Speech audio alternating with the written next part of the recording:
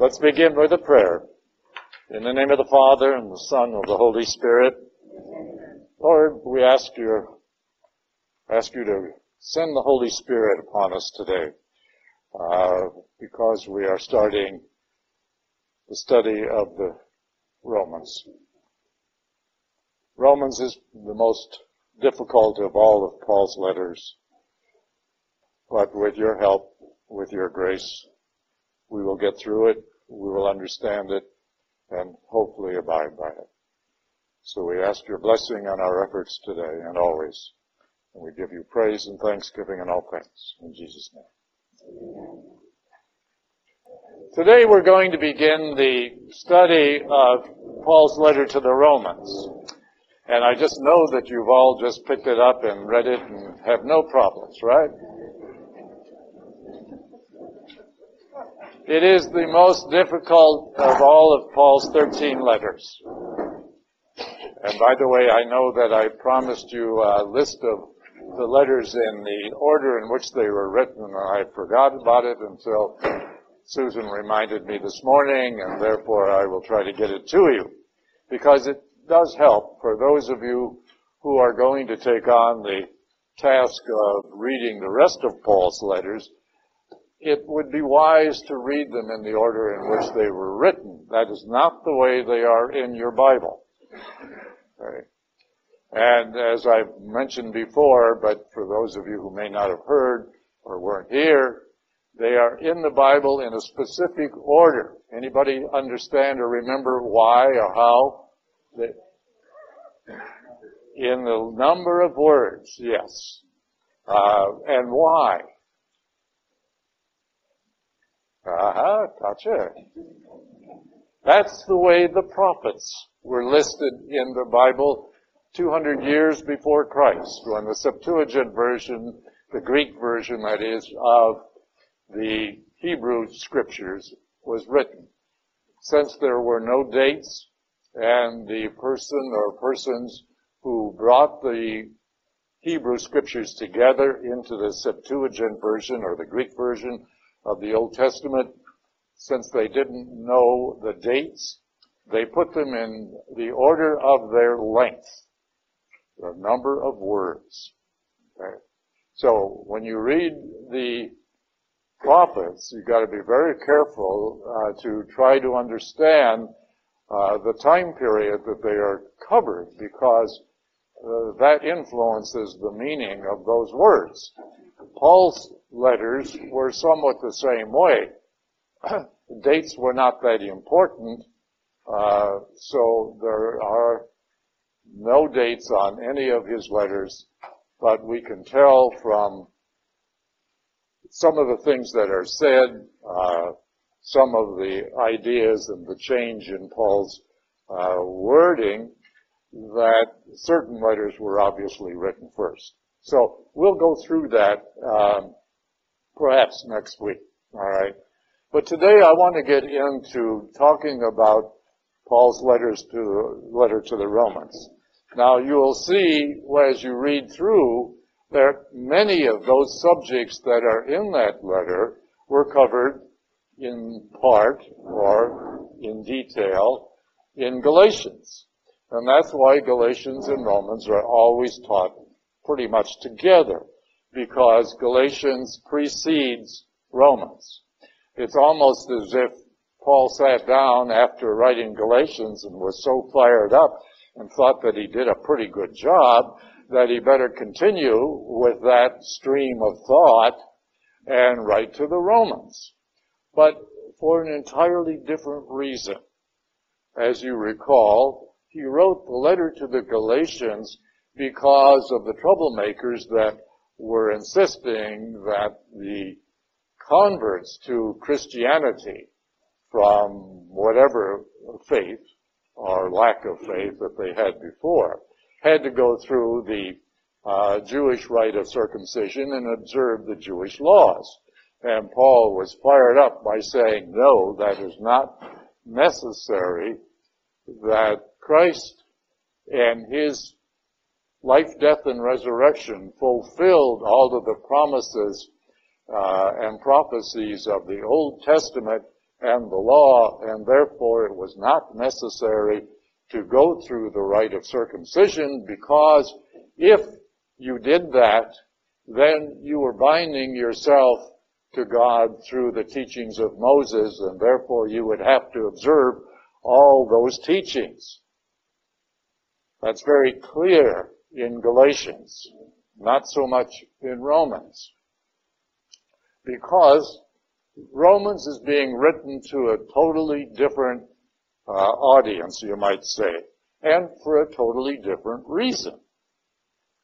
But one of the reasons, of course, is the same, which I'll get to in a minute. Paul had 2 or 3 reasons why he was writing to the Romans. First of all, he didn't know those people.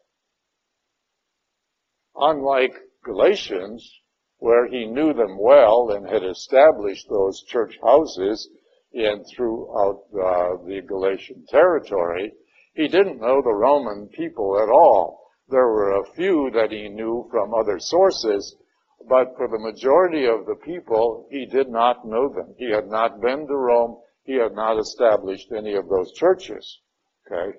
So he wanted to introduce himself and what he had learned through his revelations. Secondly, he was, as he says in Galatians, he was pretty well finished with establishing the various churches in Turkey or the Galatian territory, and now he wanted to move on, and he wanted to move west. And he had intended to go all the way to Spain, but he wanted to stop in Rome, first of all, to meet and greet the people and spend some time with them. Then he was hoping to gain their support, both physical and financial, to carry that back to Jerusalem, as he had done before in other territories. He had taken up a collection. Now, why would he do that? And what for? Well, as persecutions in Jerusalem and all of those areas around Jerusalem in the province of Judah, as it developed Christianity, those people were ostracized, criticized, and expelled from the synagogues. But not only that, many of them lost their jobs. Shopkeepers would not sell to them. Many of them were starving, all because of their conversion to Christianity. So Paul was taking up a collection from the other non-Jewish churches, the converts, and he was taking it eventually to Jerusalem before going to Rome. Unfortunately, as the story goes, when he did get to Jerusalem, the authorities there put him in prison and accused him of all kinds of things, primarily of teaching that the law was no longer necessary and people did not have to abide by it, which he did, but for a somewhat different reason, as you know. Okay. So there were reasons other than those for the letter to the Galatians regarding the letter to the Romans. Again, it was because he wanted to meet and greet them and get to know them and establish sort of a relationship base there. He wanted their support, not only for the people of Jerusalem, but also for his efforts to eventually get to Spain. There was another reason that isn't mentioned in your books, but I feel very strongly that those people who were converts to Christianity in Rome, both Jewish converts and Roman converts, or non-Jews, didn't know a lot of the details as to why. And the information that Paul acquired through those revelations way back in years before in Arabia. And that is the core of what Christianity is all about. The life, death, and resurrection and the benefits of Christ's crucifixion. The benefits were not really totally understood, and they were not written down anywhere else except in Paul's writings. And so he wanted really for them to get to know that. Not only that, but to get to know the Trinity and the works of the Holy Spirit. Now, as I said, none of that is written down. What surprises me, and I've done a lot of research on this, is very, very few writers expound on Paul's revelations. They're mentioned, but they're mentioned briefly as part of Paul's history. They are not really mentioned as an important ingredient and the emphasis behind Paul's strong force and his insistence that his gospel is the correct one. Okay. And that's really important for us to realize the importance of those revelations and why they are not discussed more is rather difficult for me to understand. But then again, there is no detail except Paul's writings about them, and that is very skimpy.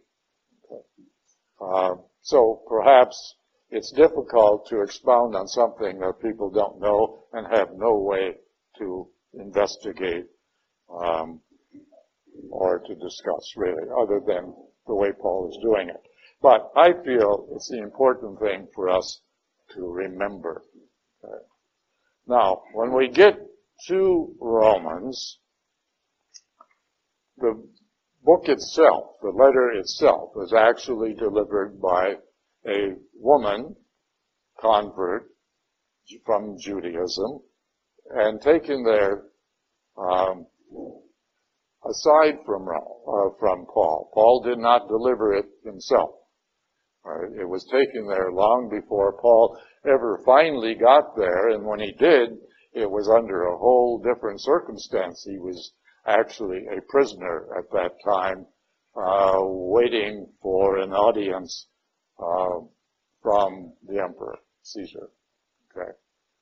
So, the letter really starts out with a lot of repetition, you might say, from Galatians. And we'll get into that in a way. But the primary point of chapters 1 through 3 is the whole idea of humanity is lost without the gospel. In other words, without the understanding and the acceptance and the living by the gospel that Paul preached. Okay. Now, of course, again, this is repetition, but it is something important because you got to think now that we are talking to a totally different audience. Or Paul is talking to a totally different audience, and the emphasis will be slightly different. Okay. He's not calling them stupid or things like he did in Galatians. That's a real strong way to try to win friends and influence people. But he did use some rather strong language. But again, you've got to remember that in Jewish writing, and Paul was a Jew, in Jewish writing, exaggeration is a form of emphasis. And so wherever you see something that appears to be a real exaggeration, think about what is being said, not so much about the exaggeration part of it, but the fact that exaggeration is a form of emphasis. That's part of the style of Jewish writing.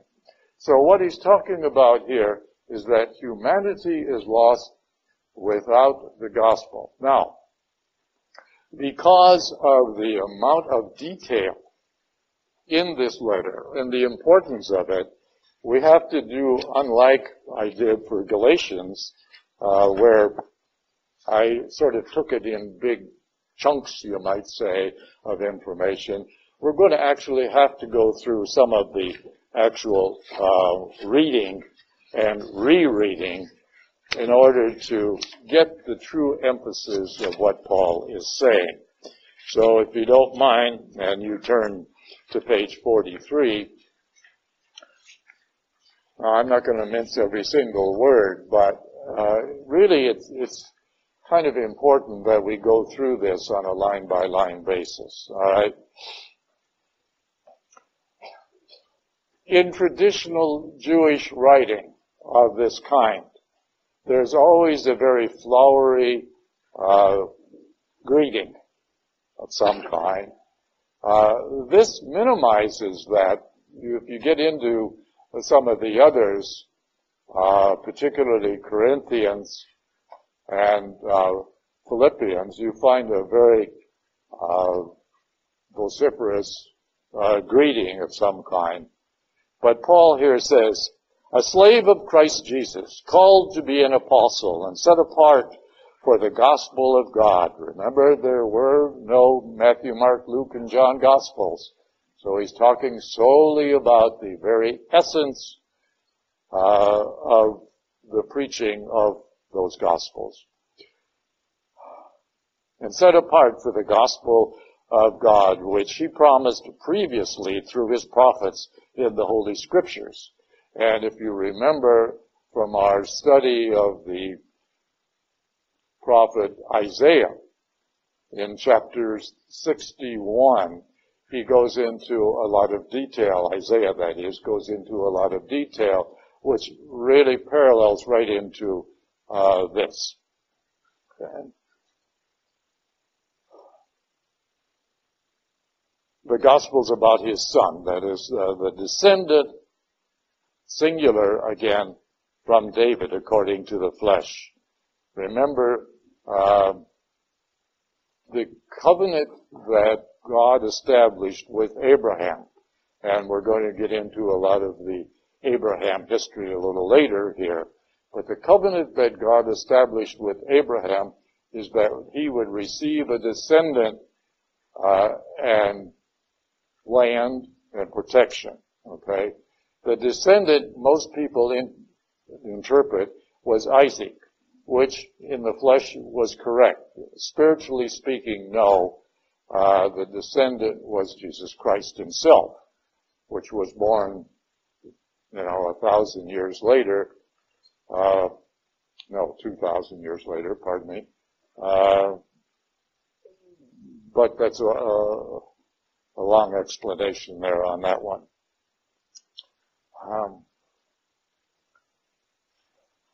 The bad feature with talking and then reading some of this is that sometimes I lose where I left off here, okay?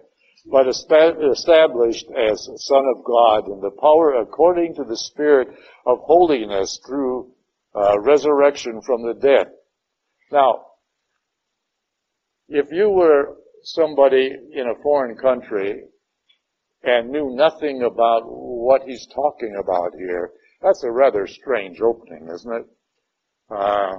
And I think from a few comments that people have made as they came in this morning, they're finding Romans rather difficult to understand. And that's why we're going through here on an almost line-by-line basis. All right. Through him, meaning God in Jesus Christ, we have received the grace of apostleship.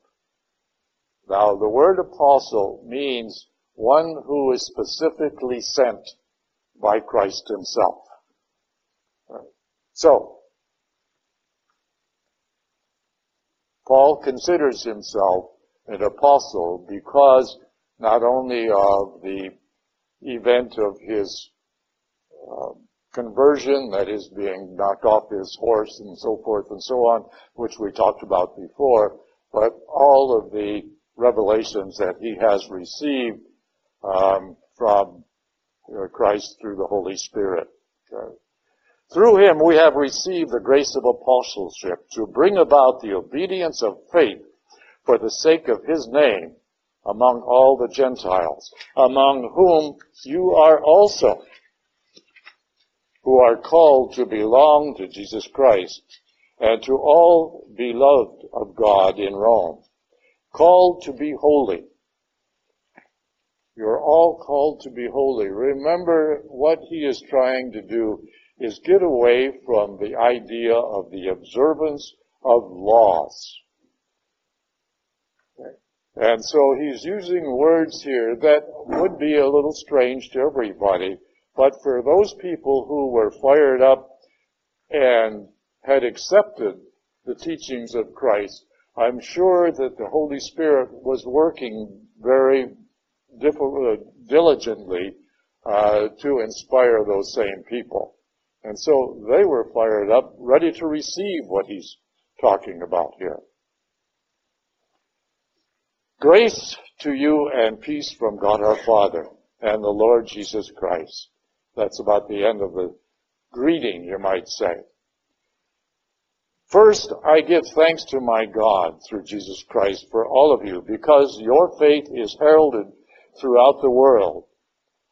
God is my witness, whom I serve with my spirit in proclaiming the gospel of his Son.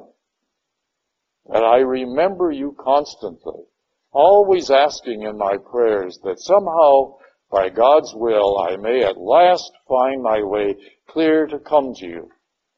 For I long to see you, that I may share with you some spiritual gifts, so that you may be strengthened. See, there's where I get the idea that one of his objectives of going there is to share these spiritual gifts that none of the other people who had been there to preach the gospel or preach the teachings of Christ could have given them, because they didn't know about it yet. That is, that you and I may be mutually encouraged by one another's faith, yours and mine. I do not want you to be unaware, brothers, that I often planned to come to you, though I was prevented until now, that I might harvest some fruit among you too, as among the rest of the Gentiles. Now, he's not talking about apples and oranges there, okay? He wants not fruit of the Spirit, you might say, which we'll talk about later. I might harvest some fruit among you too, as among the rest of the Gentiles, to the Greeks and the non-Greeks alike, to the wise and the ignorant. I am under obligation, and that obligation came from those revelations. Okay. That is why I'm eager to preach the gospel also to you in Rome. All right. Now back up again at verse 14 when he says to Greeks and non-Greeks. That is sort of a euphemism, you might say, for all people who were not Jews. Okay. Remember, even though he's speaking to Romans, he's not using the term Greek as a identity for people from Greece. He's using it to people who speak the Greek language, because at this time in the Roman Empire, Greek was the language of the elite, of the educated. And all of the Romans who were educated spoke Greek. Latin didn't come until later, and Latin was considered the language of the peasants, almost a vulgar language, you might say. And the word vulgar is where we get we get the word vulgar from the Latin for it, which is vulgate. Remember, the Latin version of the Bible that St. Jerome translated in the 4th century was called the Vulgate for 1,500 years until it was translated into various other languages. Okay. Just a little side, you might say. Now, the main point of these two chapters, God's power for salvation. For I am not ashamed of the gospel. It is the power of God for the salvation of everyone who believes. First Jew, and then Greek. And why? The Jewish people were, and still are, the chosen people of God. They were the ones that God ministered to and created a covenant with them for a specific purpose. Unfortunately, in their minds, it sort of got twisted, and instead of being for that purpose, they took it upon themselves that they were the chosen people because they were so great. That was not the reason. They were chosen for a specific reason which they did not fulfill.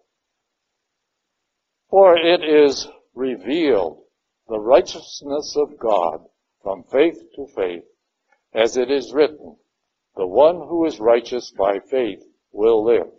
Now, what we talked about last week and the weeks before, righteousness or justification is the manifestation, the outward manifestation of your faith. Your faith is what you believe from the life, death, and resurrection of Jesus Christ. But that is solely mental, mind and heart type of thing. What you have to do is to manifest that faith through your living, through your speech, and through your actions. And they have to be in accordance with what God wants of you, what Jesus Christ wants of you as individuals. All right? And that is what justification or righteousness is all about. A lot of people use a lot of fancy other words and so forth, but it boils down to faith through love.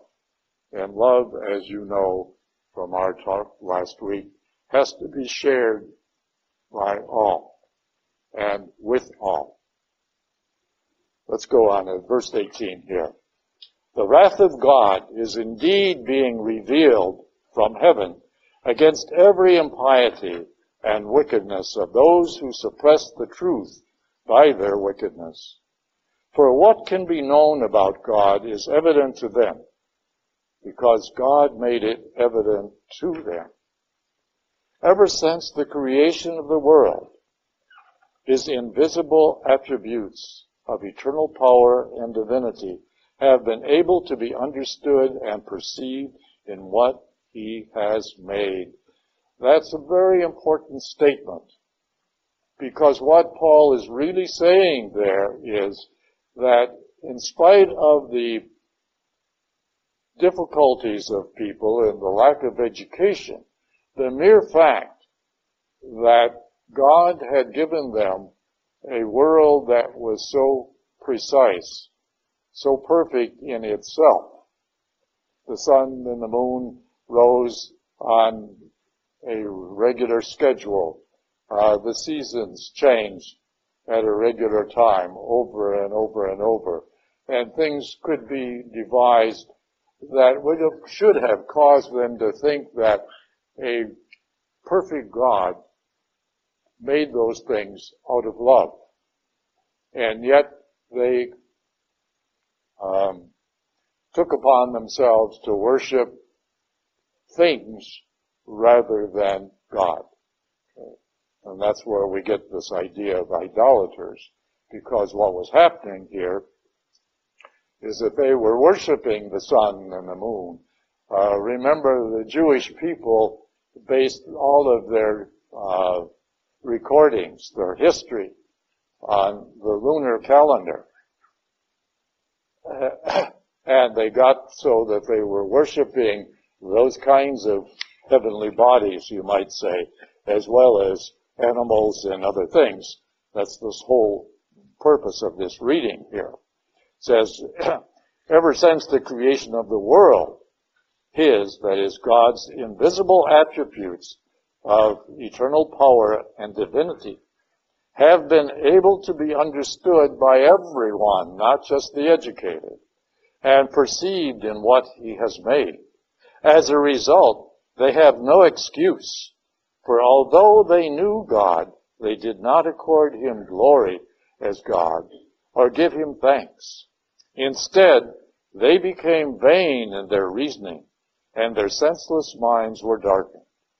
While claiming to be wise, they became fools, and exchanged the glory of the immortal God for the likeness of an image of mortal man, or of birds, or of four-legged animals, or snakes. That is, like statues, or living things. Okay.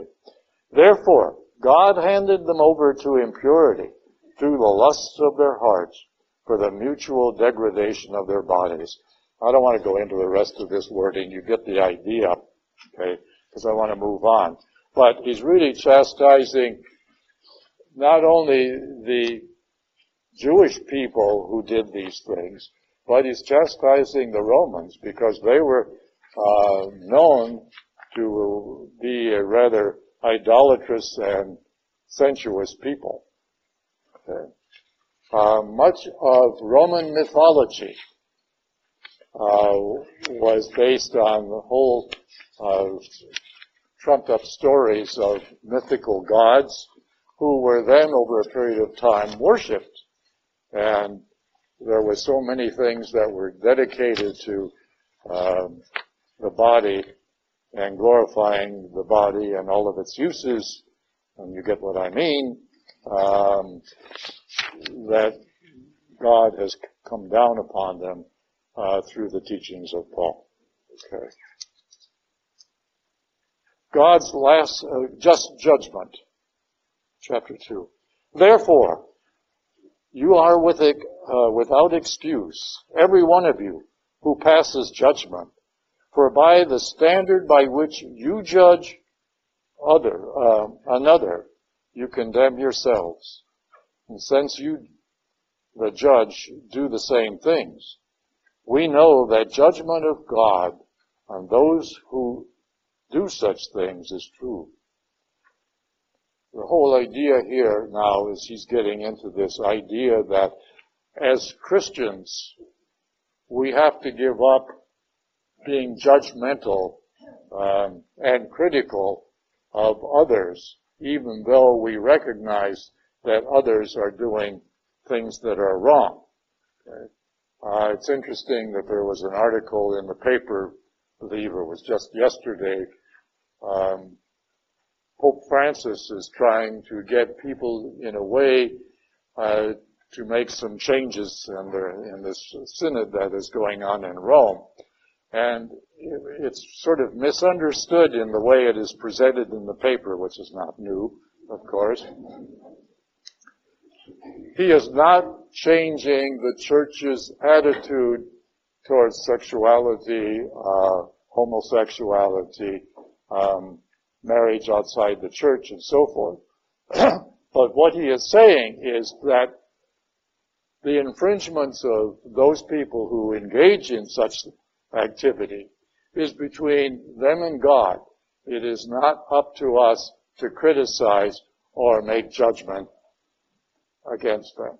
Okay? We have gotten ourselves into a mode a lot like the Jewish people. We've locked ourselves into the idea of observing laws, the laws of the church, rather than observing the law of love. And therefore, we have got to kind of search our own minds and hearts. And if we are required to associate or house or be with people who engage in some of these activities that we previously disapproved of, we must still love them with the idea of agape love, that is unconditional love. We cannot judge. So we have a problem. I remember being at someone's house one day or an evening where someone said that his brother was gay and had a partner and so forth, and that he, as the brother, could not look upon his sibling there in any other way except he was my brother, and I had to love him. Well, a few other people took offense with that. They said, this guy is doing something that is wrong according to the church. Well, according to the teachings of the church, yes. But taking offense and showing that offense is also wrong, because what you're doing is you're not loving that person. So we have to be very, very careful in watching how we express our feelings. And the idea is if you can't say anything good about somebody, don't say anything at all. Okay? At least that's the minimum. Love thy neighbor regardless of what he or she does or thinks or says. Love thy neighbor is far greater than being judgmental, which we have no right to do. Yes, sir. Let's go on to the judgment by the interior law. All who sin outside the law will also perish without reference to it.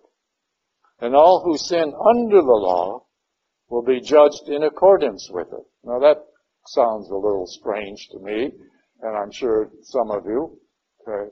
All who sin outside the law, all right, that means all the Greeks or the non-Jewish people who sin. And sin is against the built-in moral law. We all know right from wrong. That's built into us even as little children. You ask a little child, well, did you do that? Oh, no, I didn't. You know, even though you know darn well he did. But that's the first thing little children will do. No, you know, he will just deny things that were obvious. Adults do the same thing. Okay. But they are being held responsible for their actions in accordance with the moral law. Now, the ones under the Jewish law, if they don't observe all of the 613 Jewish laws, then they will be held responsible for it. And as we've talked about before, some of those Jewish laws are so binding on the individual that they can hardly breathe without, upsetting the apple cart, so to speak. Okay. For it is not those who hear the law who are just in the sight of God, but rather those who observe the law will be justified. In other words, if a person is aware of something but doesn't understand, or it is not part of his or her belief and so forth, well, you can't really hold them responsible. But there are very few things that would fall under that category, because the moral law is built into each human being.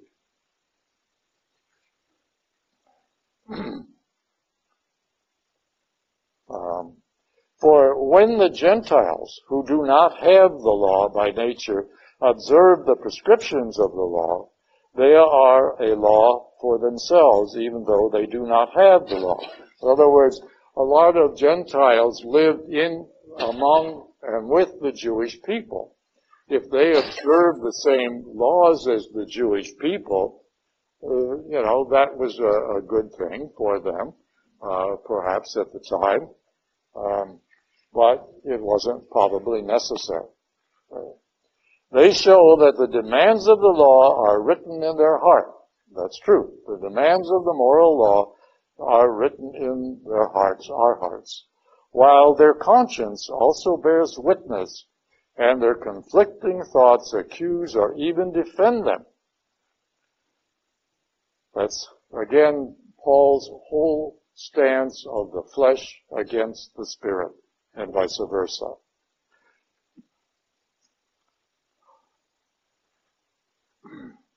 See. They who show the demands of the law are written in their hearts, while their conscience also bears witness with their conflicting thoughts, accuse or even defend them. On the day when, according to my gospel, God will judge people's hidden works through Jesus Christ. So each of us is responsible as individuals for the moral law and for living according to the teachings of Christ. Now, we're getting to look at the other side of the picture, you might say. Now, if you call yourself a Jew, and see, this goes back to the question somebody asked. If Paul is writing to the Gentiles or to converts in Rome, why is he bringing up the Jewish law so much? I think he sometimes forgets that a lot of the people who will be reading this are not Jews. And that would be, a rather small part. Now, if you call yourself a Jew and rely on the law and boast of God and know His will and are able to discern what is important, since you are instructed from the law, and if you are confident that you are a guide for the blind and a light for those in darkness, that you are a trainer of the foolish and teacher of the simple, in other words, if you are perfect, because in the law you have the formulation of knowledge and truth, then you who teach another, are you failing to teach yourself? You who preach against stealing, do you steal? You who forbid adultery, do you commit adultery? And so on and so forth. Circumcision, to be sure, has value if you observe the law. But if you break the law, your circumcision has become uncircumcised. Again, if an uncircumcised man keeps the precepts of the law, but will he not be considered circumcised? Indeed, those who are physically uncircumcised, but carry out the law, will pass judgment on you. And of course, that would be the Greeks and those who passed over or converted to Christianity. One is not a Jew outwardly. True circumcision is not outward in the flesh. It better not be. Rather, one is a Jew inwardly, and circumcision is of the heart, in the spirit, not the letter. His praise is not from human beings, but from God. The whole idea here is we're talking about the difference between the flesh and the spirit. A person can be, and this is true for Catholics or Christians. You might say, and we know a lot of politicians that do this, oh, I'm a Catholic hoping to gain the Catholic vote. But the individual, the politician that is, doesn't vote in accordance with Catholic belief. And, that has bothered me and a lot of people for a long time. Because that person is not professing and doing the things that Catholicism says you must do, or Christianity says you must do. Okay. What they're doing, of course, as we all know, is protecting their behinds and their appointed job. Okay. Now, Paul in Romans, he didn't in Galatians, but in Romans, he asks the reader a lot of questions. And this is a literary technique, you might say, of presenting obstacles, you might say, or objections by raising various questions. What advantage is there then in being a Jew? Or what is the value of circumcision? Much in respect, that is, looking backward. In the first place, they were entrusted with the utterances of God. In other words, God spoke to the Jewish people over and over and over for 2,000 years. What if some were unfaithful? Well, there were a lot of them unfaithful. Will their infidelity nullify the fidelity of God? Of course not. In other words, God was God, always. And though he tried to raise those people up to a level above every other nation at the time, they still faltered. God must be true to himself. My words added. Though every human being is a liar, as it is written, that you may be justified in your words and conquer when you are judged. But if our wickedness provides proof of God's righteousness, what can we say? Is God unjust, humanly speaking, to inflict his wrath?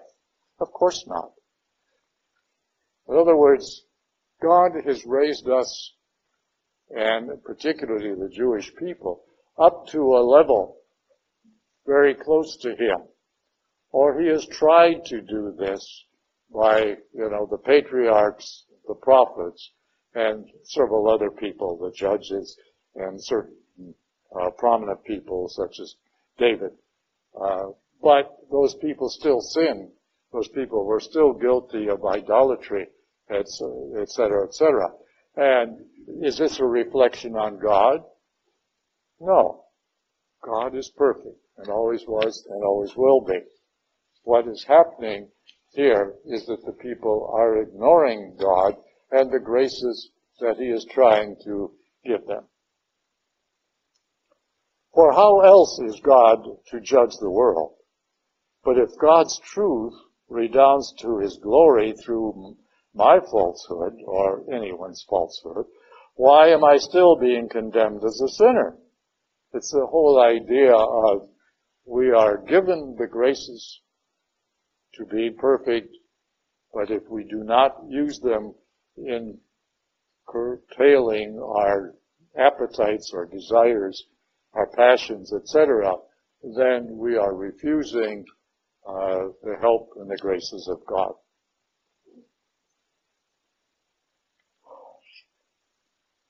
See, as we are accused, and as some claim we say, that we should do evil because that is we are prone to evil, that good may come of it. No. Their penalty is what they deserve. Well then, are we better off? Not entirely. For we have already brought the charge against Jews and Greeks alike, that they are under the domination of sin. We are all under the domination of sin. And it is written, there is no one just, not one. There is no one who understands, that there is no one who seeks God. All are gone astray. All alike are worthless. There is not one who does good. There is not even one. Their throats are open graves. This is from Ezekiel.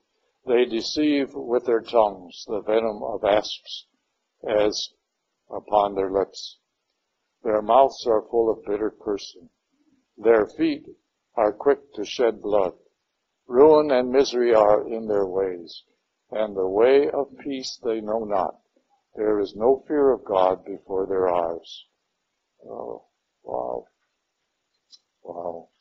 Okay. We do the same thing.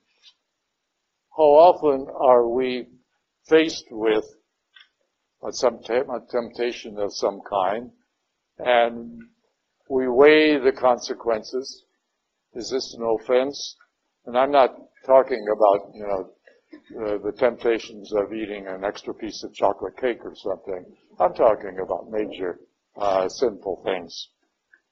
You got to be very careful when you talk about temptations. All right, most people, the first thing they'll think about is food. I don't know why, but it's true. But no, what Paul is really talking about is just because we are professed to be Christians, that doesn't give us an automatic shield against all temptations or all evil powers. We still are afflicted, you might say, by temptations from the evil one, or evil one under the disguise of peer groups, you might say. But it's important that we make a choice. Remember, we talked about love is a decision. It requires making a choice. And if you don't make that choice, that's what sin is. A failure to love. Simple definition. Sin is a failure to love. Now, love in the sense of agape love, as we talked about last week. All right. And when we are tempted, we have to make a decision. Do we love God enough to reject that temptation and do the right thing?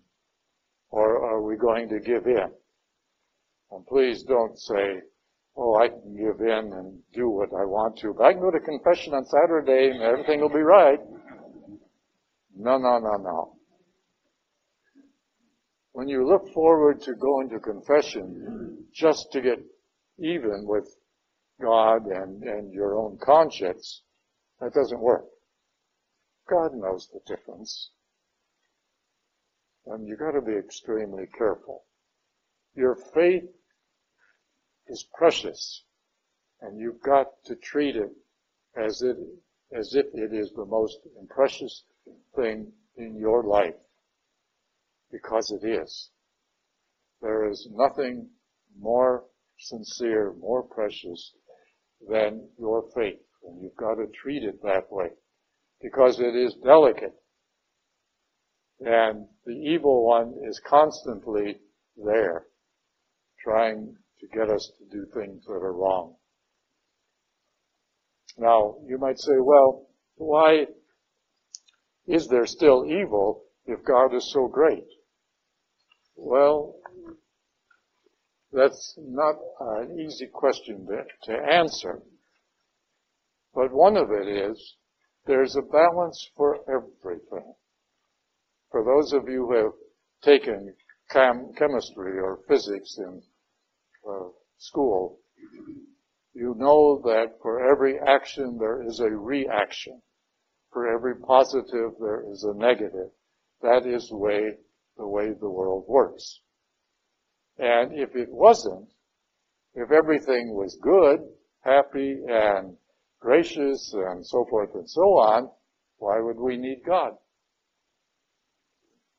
So, the negatives help us to evaluate the positive.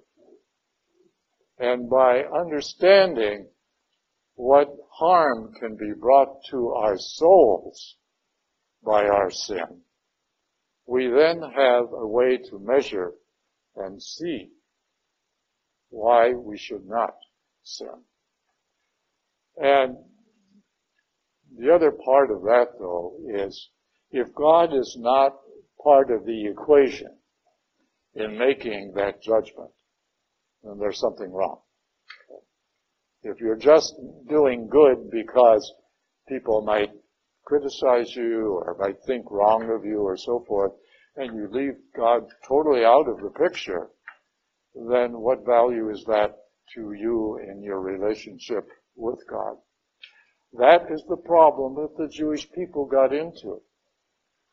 In observing these laws, they were more concerned about who was watching them and the criticism that they might get if they didn't observe the law, and so they observe it, without any thought whatsoever of God.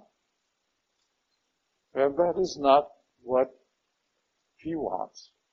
He wants a relationship with you as an individual. And by establishing that relationship, He gives you the balance, the scales, so to speak, the good and the evil.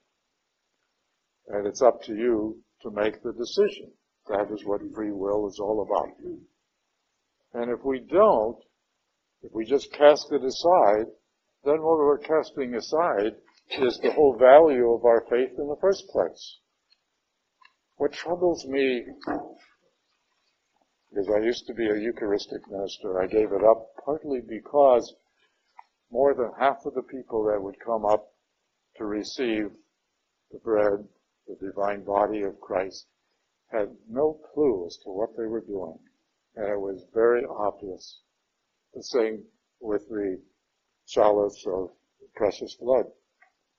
They would not really understand what they were doing. And how unfortunate. That's one of the reasons why I teach, is I hope to get to reach some people and teach them a little bit about what it means to have a personal relationship with Christ.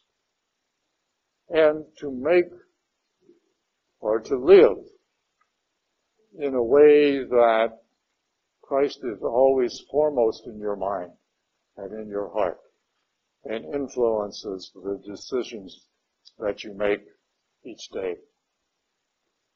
And that's not so difficult, because it can become a way of life. In the morning you ask God and the Holy Spirit to guide and direct your every thought, word, and deed to His will and His honor and glory. And over a period of time, that becomes something that is a way of life for you. And then is reflected in your actions to others. And the peace and joy that comes from it is really unmeasurable. So you think the Jews really lost reverence for God?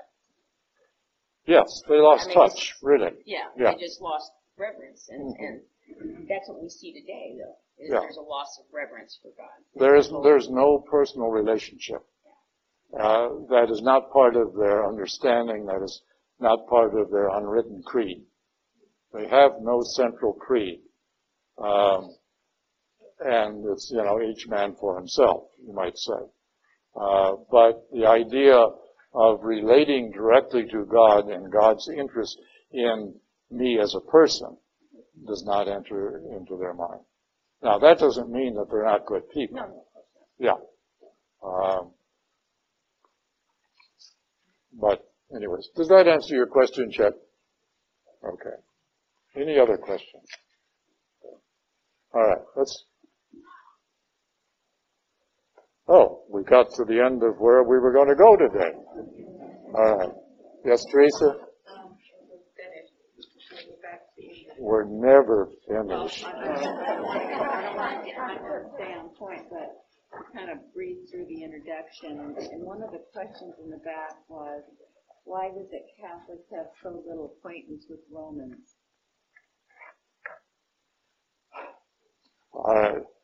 Why do Catholics have such little acquaintance with Paul's letter to the Romans, is what it is saying. I think we didn't, but I don't know why the author is asking us that question. Because of the convoluted wording and the details, you rarely ever hear a priest preach on anything from the book of Romans.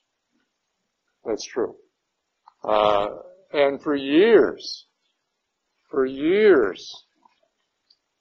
there was very little understanding about Paul's letter to the Romans. It was the first of the theological writings of the church. And it took a while for people to really develop an understanding of what he was talking about, because it's not easy.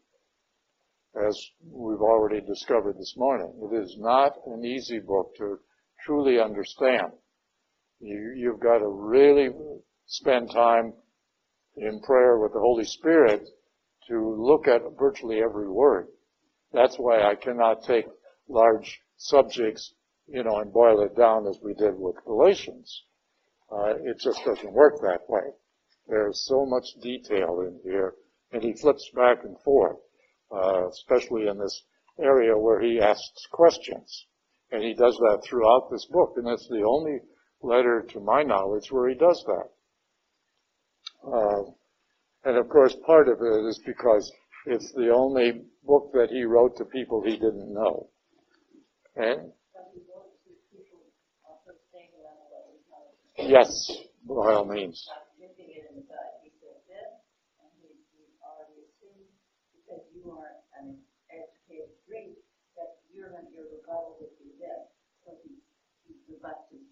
Mm-hmm. Yes. Yeah. Very good point. Very good way of explaining it. Yes. Yes. He's writing to people of his educational level, hoping that, of course, eventually that it will filter down to others. But in many cases it couldn't because of its difficulty in understanding the basics. But he's really reaching into the minds and hearts of all of us who read it. Yeah.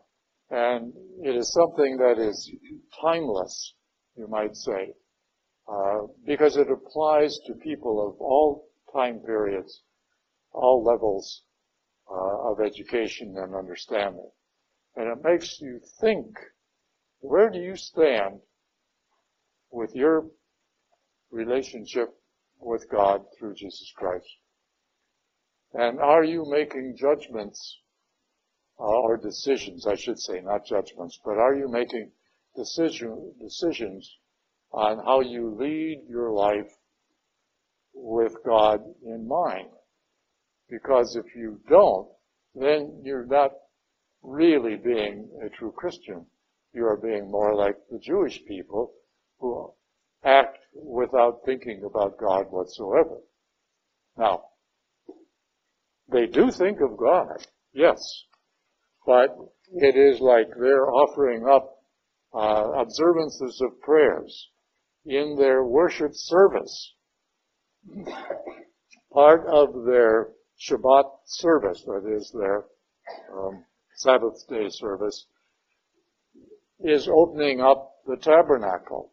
And what's in the tabernacle but scrolls of the first 5 books of the Bible. And that is what they worship. They are not thinking about God himself. That is not part of their structure, you might say. That is not the ultimate purpose of their worship service. And it should be. We are no better if we don't make our going to Mass on Sunday or any other day. The ultimate purpose of going is to worship. Again, as I'll repeat myself, but it bears worth repeating. Many people, as you've all heard this, say, I don't get anything out of going to Mass. And the thing is, you're not supposed to get something. You're supposed to give. Give your time and your worship, your prayers, even your hurts, your sorrows, to God in prayer. And offer yourself to him. In return, he gives himself to you through the Eucharist. And if the two of you have made a connection, then you will no doubt feel that you got something, quote unquote, out of going to that Mass. And that's what it's all about. Just the mere presence in church is not truly fulfilling your obligation, even though many people think it is. They arrive late and they leave early to make up for it. That is not fulfilling your obligation. The obligation is a connection with your mind and your heart to God. And through that, you offer yourself, and through the Eucharist, he offers himself to you. And when that connection is made, then that's when you get something out of it. Gene? Well, on Paul's letters, he says that the information he got was directly from God. Yes. Right? Okay. And that nobody else, you didn't get it from anybody else, but from direct message from God. Now, what about the four Gospels, Matthew, Mark, Luke, and John? They were supposed to be inspired by God. Yes. So could you say that the Paul's letters have more weight and more believable than the four Gospels? That's an interesting question that I don't think I've ever been asked. All right, I'll repeat it.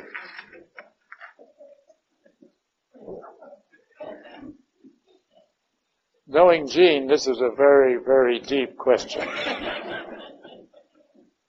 He said, and I quote as best I can, that Paul in Galatians makes a very strong point that he received all of his information regarding Christ and the church, etc., directly from God. There wasn't anybody else involved. And that's true. Now, he said, that was before the Gospels, the Matthew, Mark, Luke, and John Gospels were written. It is said that those were inspired by God, but not dictated by God. In other words, Paul, in Matthew, Mark, Luke, and John didn't sit down and say, all right, now God, what's the next sentence, or whatever, No. They were the words of each of those four individuals, but they were inspired by the Holy Spirit. Okay. Does that make Paul's writings, and this is his point, or his question, does that make Paul's writings more important than the Gospels? The four Gospels. And I just have never, in all my years of teaching, experienced that question. But I would say no. They are of equal importance because they are of the same purpose. Okay. Now that's just off the top of my mind because I haven't had a chance to think about it, but I believe that that's what most theologians would say. That Paul's letters are on an equal level with the four Gospels. Because they are of the same purpose. The greater honor and glory of God. Yes, Gene? Wouldn't that be the case for the gospel writers, for the writers of the Jewish people, and Paul testified that he would be writing for the Gentiles? Gene offers a suggestion that because Paul was writing primarily to the Gentiles, and Matthew's gospel was primarily for the Jews, would that create an equality? Probably in that limited comparison. But you Luke was not a Jew, so he was written for Greeks. Mark and John were Jews. So they were written, but they were not written solely for the Jewish people. They were written for a variety of reasons. As we've said before, Matthew, Mark, and Luke are what we call the synoptic gospels, because the very basic part of it pretty much lines up. It's all of the additional detailed information that is somewhat changed. And as you know, Mark has no infancy stories in there, whereas Matthew and Luke do. Okay? John's gospel, well, let's go back. Matthew, Mark, and Luke's gospel are written as to show that this man, Jesus, was also God. John's gospel, which was written much later after he had a lot of time to think about it and pray and so forth and meditate, was written from a totally opposite point of view. It was God was also man for a specific reason. So you have the total opposite from the other three. Now, whether or not that outweighs the balance between the Gospels and Paul's letters, I still say no. I say they're pretty much on an equal level. Yeah. Yes, Percy? Did the other apostles get their word directly from God? No. No. They were inspired, but not in the same way as Paul received his. That Paul's information came to him in visions or revelations, which is not new, which is not unusual or different to various other people within the Bible. John also had visions, as it explains in the book of Revelation. Ezekiel and Jeremiah also had visions. In the book of Daniel, there are visions, but you got to be careful about Daniel. Daniel is not history. Daniel is apocalyptic literature for a different source. Okay, the apostles, the disciples at the time, they lived during the time of Jesus Christ, and he taught them the way for salvation. And after he ascended into heaven, the Holy Spirit descended upon these apostles and told them to spread the gospel. Right. And that wasn't a direct. Well, that was a direct, but you see, the others didn't write anything. It doesn't matter about what they wrote. Did they get the word directly from God? Oh, well, yes, in that respect, yes. Yeah. But I thought you were talking about writings. No, what you're saying is correct. They did get and in chapter 28 of the Gospel of Matthew, he tells them to go forth and preach to all nations, baptizing them in the name of the Father, Son, and the Holy Spirit. And he talked to all of them. So he commissioned all of them to go out and preach and teach. So yes, and being that he was God, you might say that whatever they taught came directly from God. Yes. How much of their thought did they have on Paul? Somewhere between 10 and 15 years. How far did they advance in spreading the gospel? Well, we believe that Thomas went as far as India, and throughout most of the Roman Empire, we don't have any specific writings that tell us how far they went. But the edge of the Roman Empire is pretty much their limit, except that they did get to India, which was not part of the Roman Empire. So, and a lot to North Africa as well. Yeah. Yeah. Any other questions? Yes. I'm sure all of us in this room have heard the expression, the devil made me do it. They probably used it too. I may be using the incorrect word, but why did God tolerate the devil? Or the creation of the devil? Because to me, everything that we're talking about in this room is being faithful to God. Yeah. And the reason we stray is because, let's simplify it, the devil. Well, don't blame everything on the devil. Okay? Don't blame all right. That is a question that comes up quite often. Don't blame everything on the devil, because mankind has his own built-in weaknesses as well. And most of our sinfulness comes from our own weaknesses. Okay? The devil and God is its own problem. And there is what they call spiritual warfare or cosmic warfare.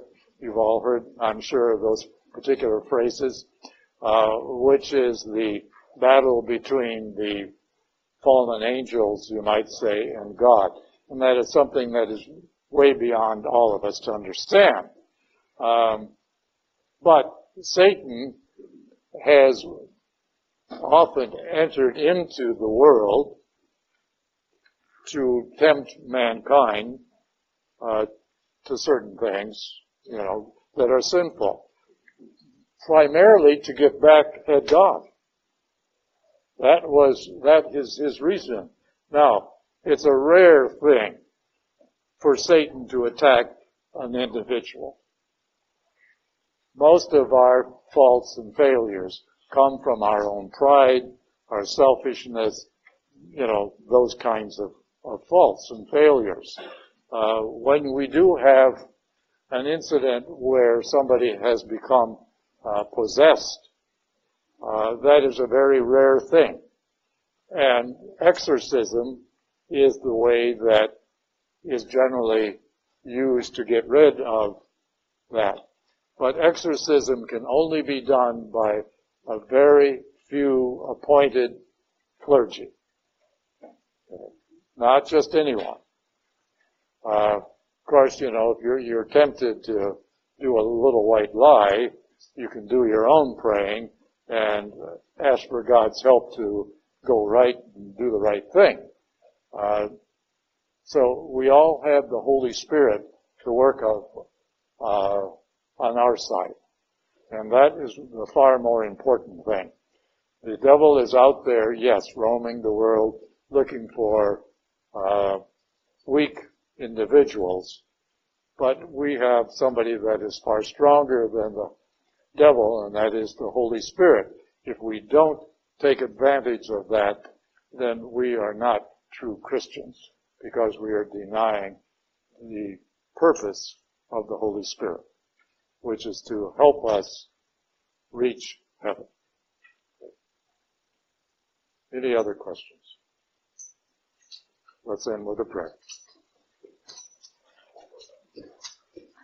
Father, we thank you for this time.